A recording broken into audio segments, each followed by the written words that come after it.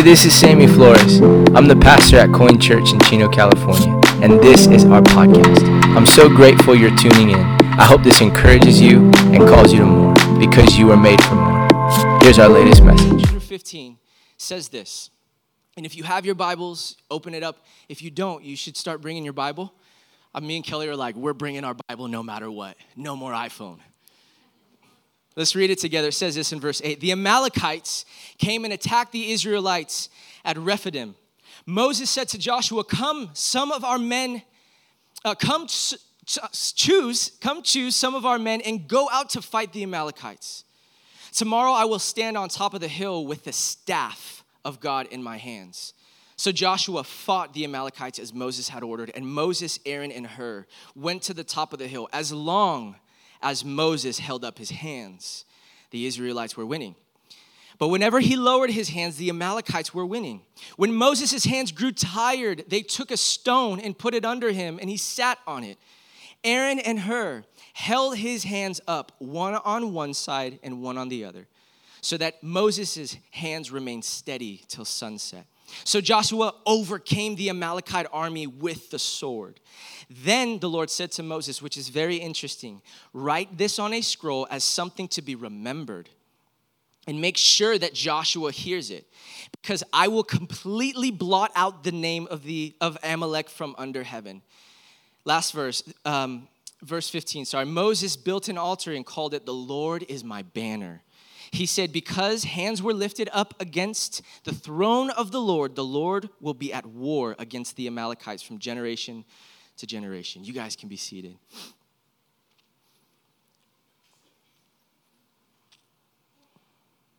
So as we go into these next couple of weeks, we're in the month of September, and September usually is a time where we're recalibrating from the summer season.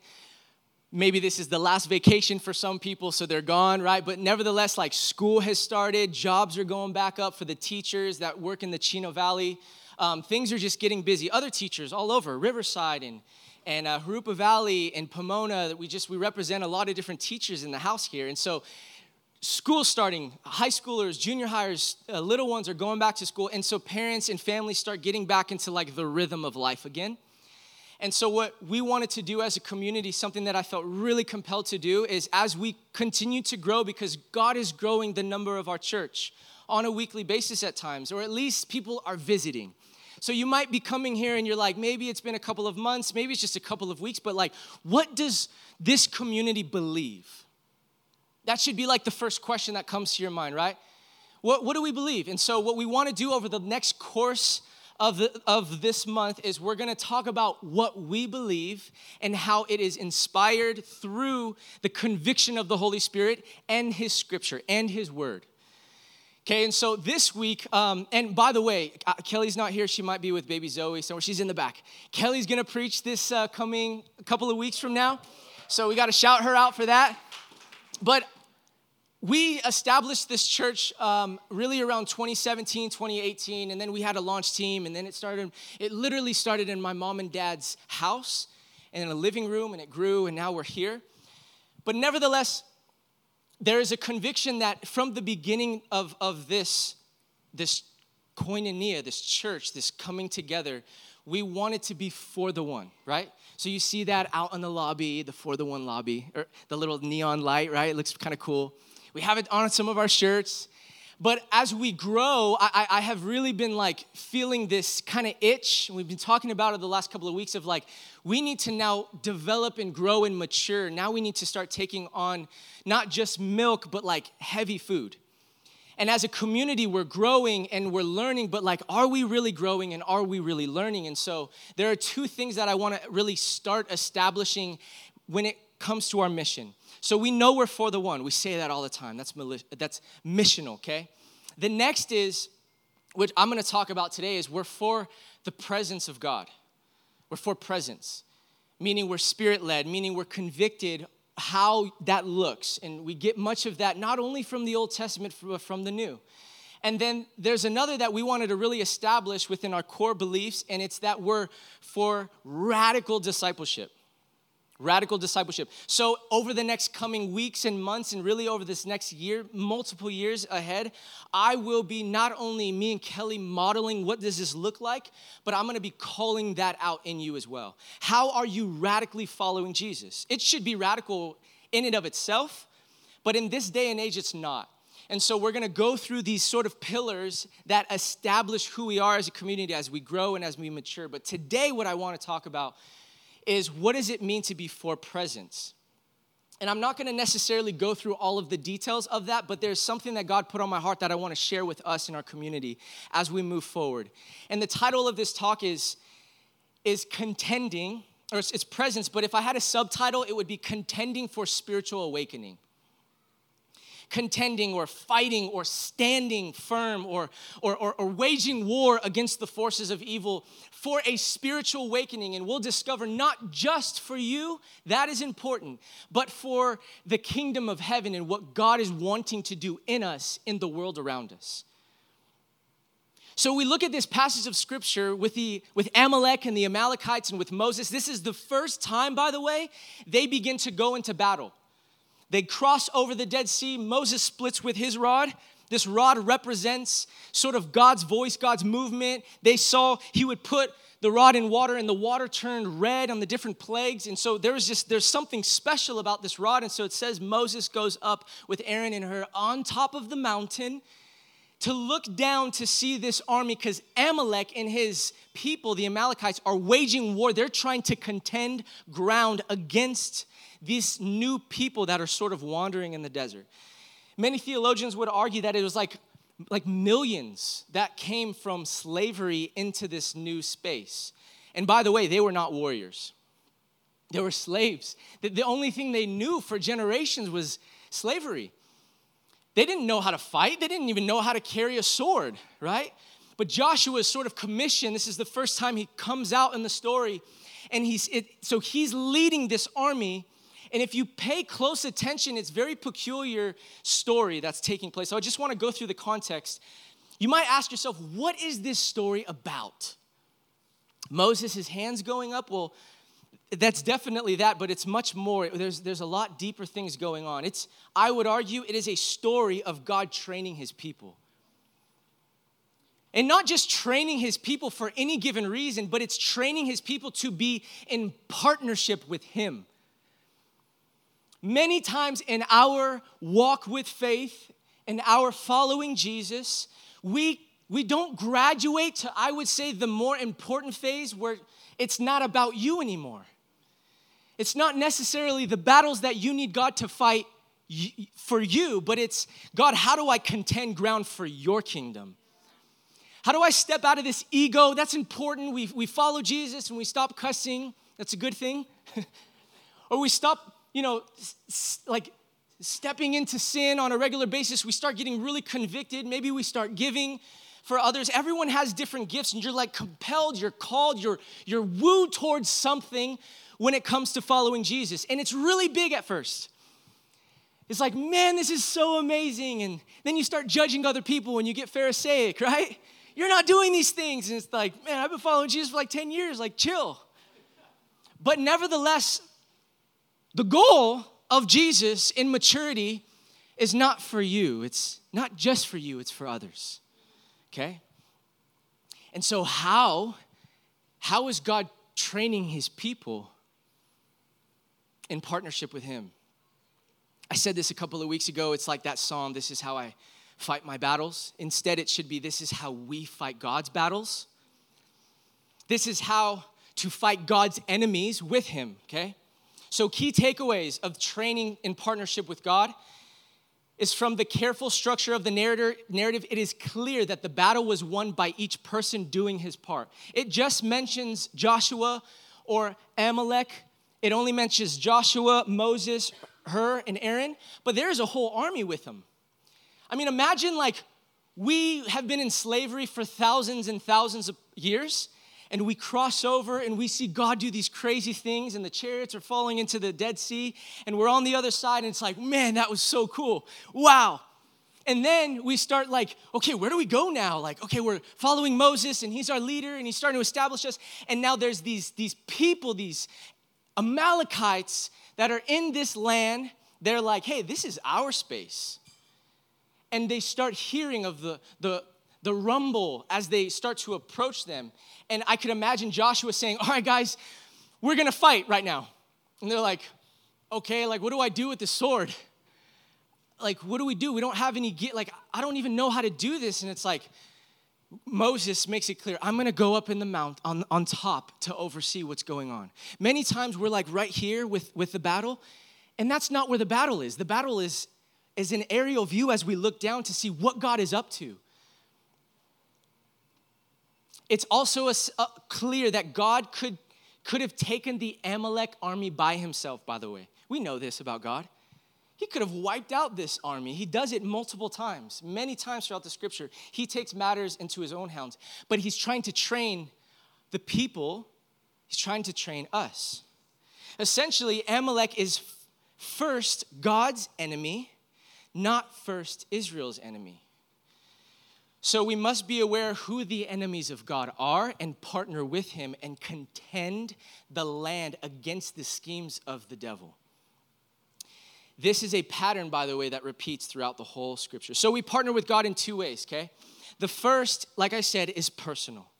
I just want to go here for a moment as we start to discover what does it mean to be for presence? What does it mean to contend? What does it mean to desire a spiritual awakening? You must contend and fight for your own soul. The scripture says in 1 Timothy 4:16, watch your life and doctrine closely. You, watch it. And he's speaking specifically to like an elder of a church. So this kind of goes to more of the shepherds and the elders. But I would say all of us should consider this. We got to watch our life and doctrine really closely. It says persevere in them, because if you do, you will save both yourself and your hearers. Or yourself and your family. Or yourself and the people around you that listen to you, that follow you. So what are you allowing in your mind? I would love to ask. What are you allowing in your mind on a regular basis? Right? For you and your soul and your doctrine, what are you allowing? Are you contending for the mud that comes against your house? I sort of think when you look at that word watchman, it's sort of like, if I can just give an analogy, let's say you have a house and it's your house and you just live in it and it's just you and your house. There's not a family in it yet. That's the next thing. It's your house. Your body, the scripture says, is a temple of God. So whatever mud the enemy throws at you, or Amalek throws at you, or the culture throws at you, we ought to be the type of people that, one, knows what side we're on. Are we on God's side or are we on the enemy's side? And whenever that junk or that mud comes our way, we have to be as watchmen standing at the door of our soul, and we're throwing that junk back at the enemy. I'm not letting that into my mind. I'm not letting that into the way that I do things. I'm not allowing the culture to form me. I'm getting rid of this junk whenever it comes my way, because it will come your way every single day. On social media, on Netflix, on the things that we watch, the conversations we have on a regular basis, we ought to throw that junk back whenever it comes at us. So watch your soul, man. Like, it's really, be careful about what you're doing and what you're partaking in and the things that you're reading, the documents, the books, the practices that you're partaking in. Contend for your own soul. Another passage of scripture says to work out your own salvation with fear and trembling. For those that are in college or those that are in high school, it's like, man, it's got to not be mom and dad's faith anymore, right? It's got to be yours at some point. Mom's not going to be there. Dad's not going to be there. We will contend for you at a distance, at a particular age, but there comes a point where it's just you and God, man, and you have to work your own salvation out.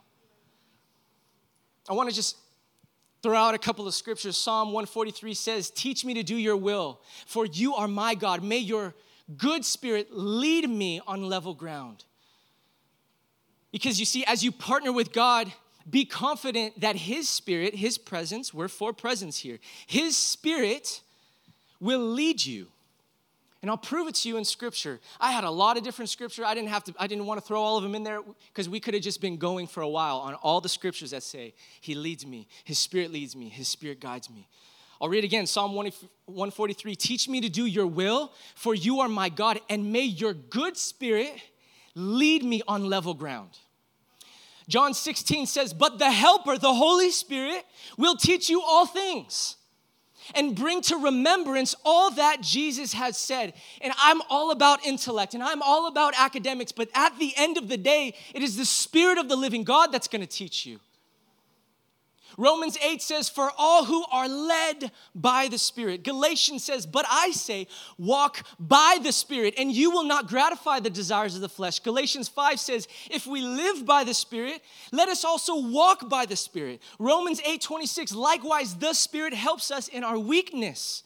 For we do not know what to pray for as we ought, but the Spirit Himself intercedes for us with groanings too deep for words. Have you ever been in those moments, by the way?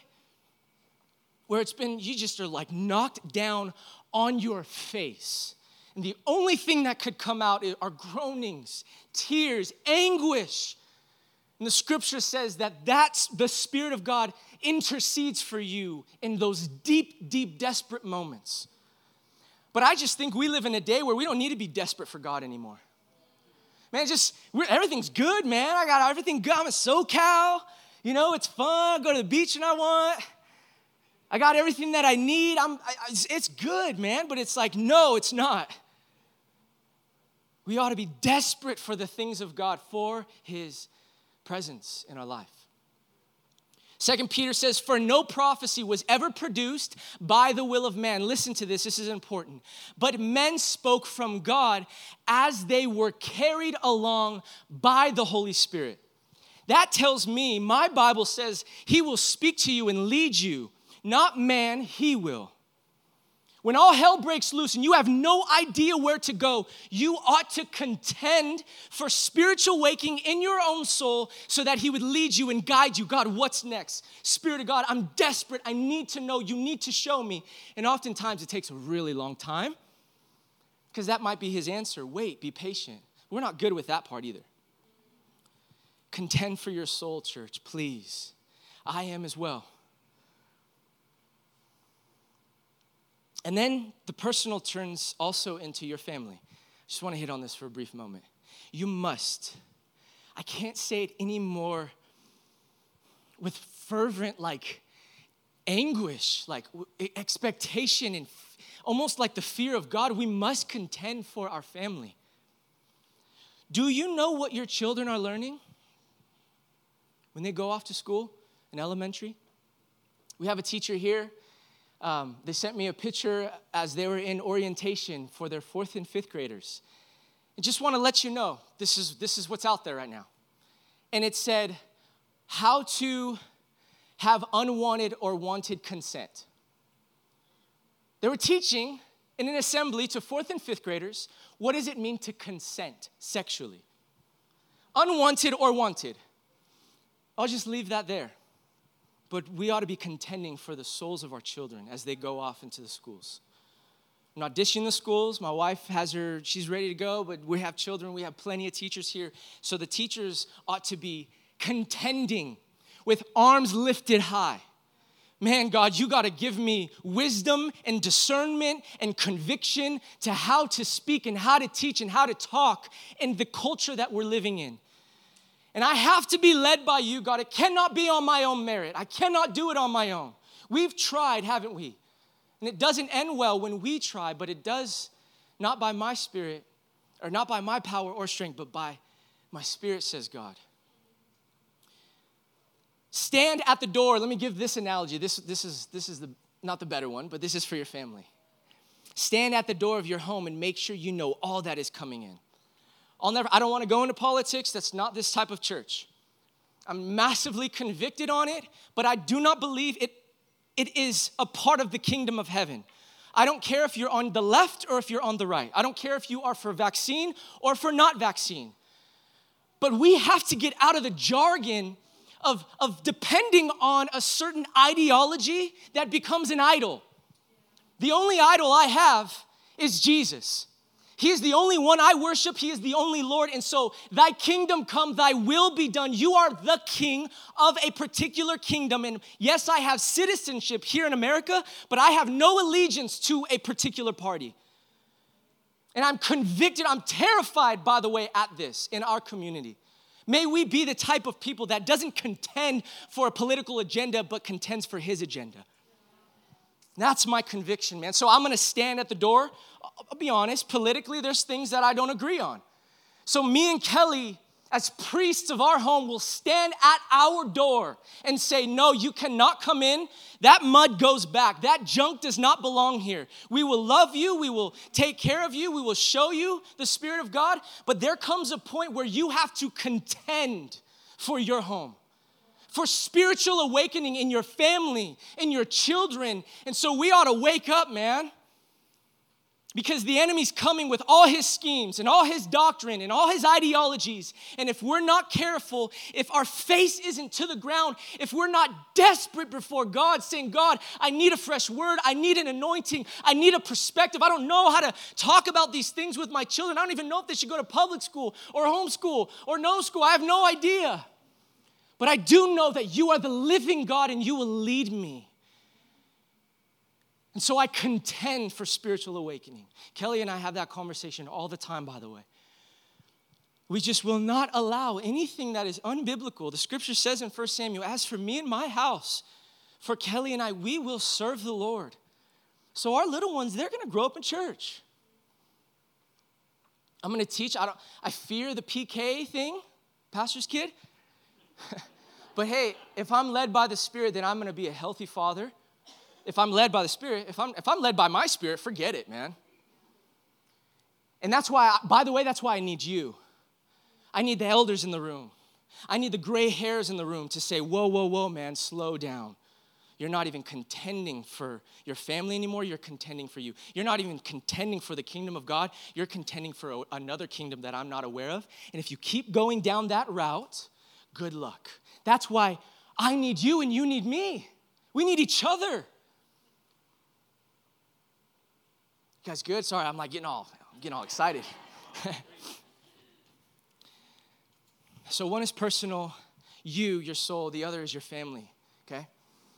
God's presence, his Spirit is to bring redemption. Here's the next one. We partner with God in two ways. The first is personal. The next, which I would argue is the next mature stage, it is the other most important thing is that we partner with God in his kingdom. Thy will be done, thy kingdom come. So God's presence, his Spirit, is to bring redemption and restoration to all four corners of the world. That is God's agenda, by the way. From the moment of creation, that was his mindset. How do I bring redemption to humanity? And there was the fall. And then there was a man named Abram. And so he said, Abraham, I'm going to put you on fire for generations to come. And through your seed, Abraham, Jesus, and us, because we're a part of his family, there will be redemption and restoration in my name through my people. And by the way, if we don't do it, Romans says the rocks will do it. The world, the nature around us, not the universe. What do we do with the universe? What's the universe saying? No, the universe is saying something. And I think it's God trying to wake us up that if you don't do anything, if we don't worship, if we don't cry out to him, if we don't bring his kingdom, then the earth will do it. And we'll have some earthquakes. Did you wake up to that yesterday? I was like, whoa, what's going on? And then I'm waiting for a little bit. It's coming, and then it didn't come. It's all right. It's just a warning from God. Be ready. No, that's over spiritual. So we partner with God to bring his restoration. Are you with me on that? This is why we pray, by the way, okay, for presence. This is why we pray for spiritual awakening in our church. I'm asking that every person in this community would begin to pray for spiritual awakening, not only in your lives, but in the lives of our community here. Because if we don't get it right, how are we going to do it out there? The church is not a country club to just have fun and enjoy each other and do nothing with it. The church sends us on mission by his Spirit to change a world, to change a culture, not to be about the culture, but to be counter-cultural. This is why we must become aware of our own salvation and doctrine. This is where we become what? Salt and light to a world that is seeking to find life. So what do we believe? Here at Coin Church, we believe in the powerful presence of the Spirit of God. It is my conviction. It is a powerful presence. It is the greatest presence and force on planet Earth, not just Earth, in the universe and in the cosmos. If you follow Jesus, if you know him, if you've been baptized in his love, you have the greatest force in you and through you, desiring to use you. Did you know that? Do we take that serious here? So that's why when things are going wrong in my life, I have to contend for the ground of my mind. Wait a second, that's not what God's word says. I know what the Spirit of God says through his word, and so I'm going to stand in that with faith, with hope, and with trust. And I'm going to move forward in the Spirit, which is meaning being Spirit-led. So we're called to be a people that seek spiritual awakening. This church, by the way, was birthed out of a deep longing for spiritual awakening. I want to read this in Acts 1:8. It says, "But you will receive power when the Holy Spirit has come upon you, and you will be witnesses in Jerusalem, Judea, Samaria, and to the depths of the earth." In 2012, September, I was 18, I was 19. Graduated high school at 19. I was 19 because I did kindergarten twice. I was a mama's boy, so my mom had to hold me back twice. Anyway, 2012, I was 19 years old. I went off to Bible school. I was contending for a new future.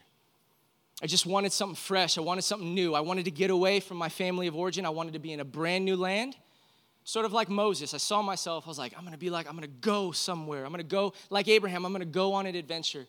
And I'll never forget, in September, I moved in August. In September, we would have gatherings, and there would just be opening in the chapel just to come and to get prayed for, to come and receive the power of God, to come and just stand in his presence and contend for a spiritual awakening. And I'll never forget, there are moments in my life, it's my experience, but man, I was radically encountered by God's presence in a really supernatural way. And I knew in that moment I was called to be a pastor. God made it crystal clear to me. I had other plans. I wanted to go and do sports medicine. I wanted to have a house at the beach. I wanted to, do that whole kinesiology and keep going all the way down the road. I wanted to go to Vancouver. I wanted to do all of that and be by the beach, not in the Inland Empire. But God had other plans. You see, it's not my story, it's God's story. But I'll tell you this, the moment that I felt that empowerment, there was a massive shift in me. You can ask Kelly. She knew the Sammy before that shift. And there was a transforming that took place in a moment. My sin didn't dissipate, but my mind and my soul was at a whole nother hindsight with God. And I'll never forget, there were moments, 12, 1, 2, 3 a.m. in the morning, I would go up in the upper halls where it was vacant and it was quiet, and I would contend the ground. I would get on my knees. I would cry before God. I would just worship him, and I would pray that he would move in my life, that he would speak to me, that he would call me to something. I was so obsessed with the call. God, what do you want to do in my life? What do you want to do in my life? And it was in those moments that I was sent by the Holy Spirit, and by the way, into an unknown world. I had no idea what God was calling me to, but I knew he called me. And just like the story of Acts, when the Spirit of God hits you, when you really, and it's experience, yes, but when you're filled sometimes, for other people it's different experiences, but there's just something that you know. Man, there is a shift in me that I'm called to something. But for me, it was pastoral ministry. That was the call, and I was terrified, by the way, because I thought of the money. Immediately, I'll just be honest, I was like, oh, Lord, what does that look like? But when you're called to something, none of that matters, man. It gets hard, but that doesn't matter at the end of the day. Why? Because here's the thing, I was fully surrendered to God. You have to get to a point where you become fully surrendered. And in that surrendering, you know what did it for me? Prayer. on my face, on my knees, contending for a spiritual awakening in my soul, in prayer, fervent prayer. So when I looked at Moses, I had my hands held high, and I needed to keep it high, because the more that I had my hands to him, the more I acknowledged and worshiped him, the more that I got on my knees before God, the more that I could feel a shift in my soul as he moved me to the call that he's called me to. And it has not been easy, and I know it hasn't been easy for you too, but we must then contend for spiritual awakening. We must be about the presence, because it's the presence of God that will move you with a greater force that you could ever imagine. I developed an appetite for the presence of God, for his church, for his mission, for the lost. I developed an appetite for the gospel, and I knew I was called, but it came from a place of desperation. My question to you this morning is, are you desperate for God, man? Are you? What's so unfair, in my opinion, this just happens naturally, but the more we mature in him, we should notice this. We're not desperate for him when we're at the mountaintop. We're not, because it's good. Why do I have to contend for ground when I'm up here? But the moment we hit rock bottom, the moment Amalek starts to contend and starts winning ground on you, our hands go back up. Desperate for God again. My prayer is that you in radical discipleship would never go back to that again. That you would say, it does not matter if I'm at the mountaintop or if I'm at the valley low. I will worship God all the more. In this next year and for years to come, we will pray fervently for an outpouring of the Spirit that brings revival to the church and a spiritual awakening in the larger context. I desperately desire to be a part of a church community that honors God's presence. I do, personally. So let's move over to the Gospel of Mark. Okay, I'm gonna finish with this. You want to turn with me to the Gospel of Mark? Matthew, Mark, Luke. Matthew, Mark. You guys doing good? This is a phenomenal story here. Okay, notice really quick, just biblical exegesis. Look at, we're in chapter 9. See where it says the transfiguration? Just a couple of verses up. This is like the mountaintop valley, by the way, where Jesus takes the three, Peter, James, and John, and they experience God in a whole nother way. He's transfigured. Elijah's there. Moses is there. They're talking to him, and there's like this powerful God high moment. And then they come down the mountain, and it says this in verse 14. When they came to the other disciples, they saw a large crowd around them, and the teachers of the law were arguing with them, with the disciples. There those teachers of the law go, right? As soon as all the people saw Jesus, they were overwhelmed with wonder, and they ran to greet him. What are you arguing with them about, he asks. A man in the crowd answered, Teacher, I brought you my son who is possessed by a spirit that has robbed him of speech. Whenever it seizes him, it throws him to the ground. He foams at the mouth, gnashes his teeth, and becomes rigid. I asked for your disciples to drive out the spirit, but they couldn't. And Jesus responds, and he says this, You unbelieving generation, how long shall I stay with you? How long shall I put up with you? Bring the boy to me. Notice his demeanor, calm, incredibly non-anxious. He's not worried, he's not stressed, incredibly calm. So they brought him. When the spirit saw Jesus, it immediately threw the boy into a convulsion. He fell to the ground and rolled around, foaming in the mouth, and Jesus asked the boy's father, How long has he been like this? From childhood, he answered. It has often thrown him into the fire or whatever to kill him. This demonic oppression is literally trying to kill this boy. Throwing him in the fire, just trying to just devour him, because that's the enemy's goal, right? To kill, steal, and destroy your life. But if you can't do anything, take pity on us and help us, the Father says. And then Jesus, I love his response. If you can, he says, like what? Everything is possible for those who believe. Immediately, the boy's father exclaimed, I do believe. Help me overcome my unbelief. And when Jesus saw that a crowd was coming to the scene, he rebuked the impure spirit. You deaf and mute spirit, he said, I command you, come out of him and never enter him again. The spirit shrieked, convulsed him violently, and came out, and the boy looked so much like a corpse that many said, he's dead. But Jesus took him by the hand, lifted him to his feet, and stood up. And watch this. This is it. After Jesus had gone indoors with the disciples, they said, why couldn't we drive that spirit out, Jesus? He said, this kind can only come out by prayer. There's other translations that say this come out by prayer and fasting. But fasting was added a few hundred years later from the original text, by the way. So I'm going to, yes, the fasting part, but I'm going to really press into the original language that Mark wrote. Jesus said this, by the way. Notice a couple of things. This unbelieving generation. I would argue, are living in an unbelieving generation. And notice that it's a boy, kind of the pillar of generation and generation and generation. A young boy, right, that is literally oppressed by the enemy. That this kind is taking over him and trying to kill him. And so Jesus responds, this generation is a part of this kind that is unbelieving. And so we ought to be the type of people then, Lord, help me in my unbelief. The Holy Spirit, by the way, is not a force to be wielded, but a person to be enjoyed and experienced. I see three things in this passage and then we're done.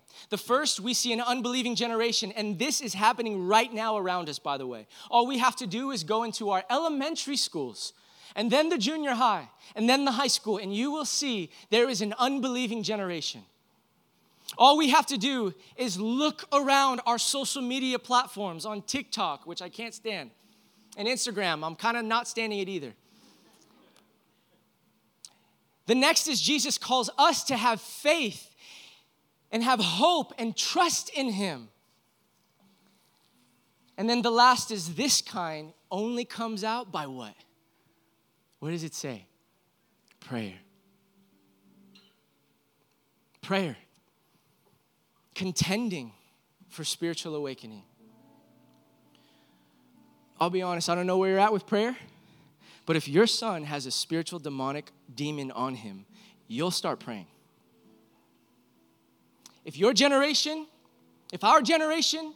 starts falling left and right to where there's no more seats that are taken and there's no more people being discipled, and the people that we meet at the coffee shop and the people that we're gathering with on a weekly basis say, I want nothing to do with that Jesus, then this kind of generation is unbelieving. So we then, as the church, what do? We contend ground. And we don't do it out there in the battle. Where do we do it? With Moses and Hur and Aaron. And we lift our hands up. This is where we fight God's battles, because this is God's battle, by the way. This isn't my battle. This isn't your battle to fight. It is God's battle. And so if it's God's battle for your child, then let it be God's battle. If it's God's battle for the world, then let it be God's, but may we partner with him. So we need to be trained to know that it's his, not ours, but we say, God, I will contend for you on this kind. And this kind, Jesus told us, only comes out by prayer. So I want to be a type of a part of a community that contends for spiritual awakening, not just in your life, but in the life of those around us, in our children's life. You know, I pray that every night with Lenya, I look in her eyes, and I know she's going to be 25 one day. I'm not naive of that. I know I'm going to make a lot of mistakes, which I already do, by the way. And I'm just like, man, God, what do I need to do, Father? I know I don't have control of her life, but I have control of my life. I want Lenya to wake up to a father when she comes downstairs and sees her father with the Father. I'm so convicted of that lately. I told Kel, I'm like, we need to start waking up at 5 a.m. I don't care. And just contend for spiritual awakening in our home. Because I want my daughters to see this is not just a platform thing. This is not just a microphone thing. This is a real life relationship, Lenya. A real life relationship, Zoe. That we contend and we battle and we fight. But it's not our battle, it's God's. And so may we partner with him. May we be led by the Spirit. And I pray that for you, church, honestly. that I say this all the time, that this isn't a game. Because hell is real. And the darts of the enemy are incredibly painful. And so what do? As a watchman, we say, no. This is my territory that God has given me. I'm contending for this. So no, enemy, you don't have authority in here. Those thoughts, not here. That understanding, not here. Those movies on Netflix, not here. Honestly, like we gotta, that junk, I'm throwing it back out in the world. And so what does that require? It requires a man or a woman on their face before God saying, God, I need a spiritual awakening. I need to be led by your Spirit. I need to know your presence so that it changes me and transforms me from the inside out. Are you with me with that? Can we be a part of that type of a vision? Do you believe that? And by the way, I hope you don't miss this. I'm not forsaking orthodoxy for supernatural movement. I believe they're together. I'm convicted of that. I'm not saying, because if we go one side, all spirit, all presence, all speaking in tongues and all prophecies, and we have no orthodoxy and no recollection of the Spirit of God, then we've missed it. And by the way, you can't even have both to be a true disciple of Jesus. I've seen it. I know people who are all spirited out, and it's a good thing. And they speak in tongues, and they prophesy, and they do those things. I am for all of those things, but I still know that there's something about the discipleship and formation of Jesus that is wrong and off here. So Holy Spirit, what are we missing? I also know people that know this thing by like the back of their hand, man. And they can point it back at you, and they can read it to you, and they know every verse and every chapter, and they know the eisegesis and exegesis and context, but their discipleship towards Jesus is off. I don't want that in my soul. So I want to contend for both lands, both grounds, but centered in the person of Jesus. Can we be a part of that community? That's the one I want to be a part of. For his presence. For his presence. Amen?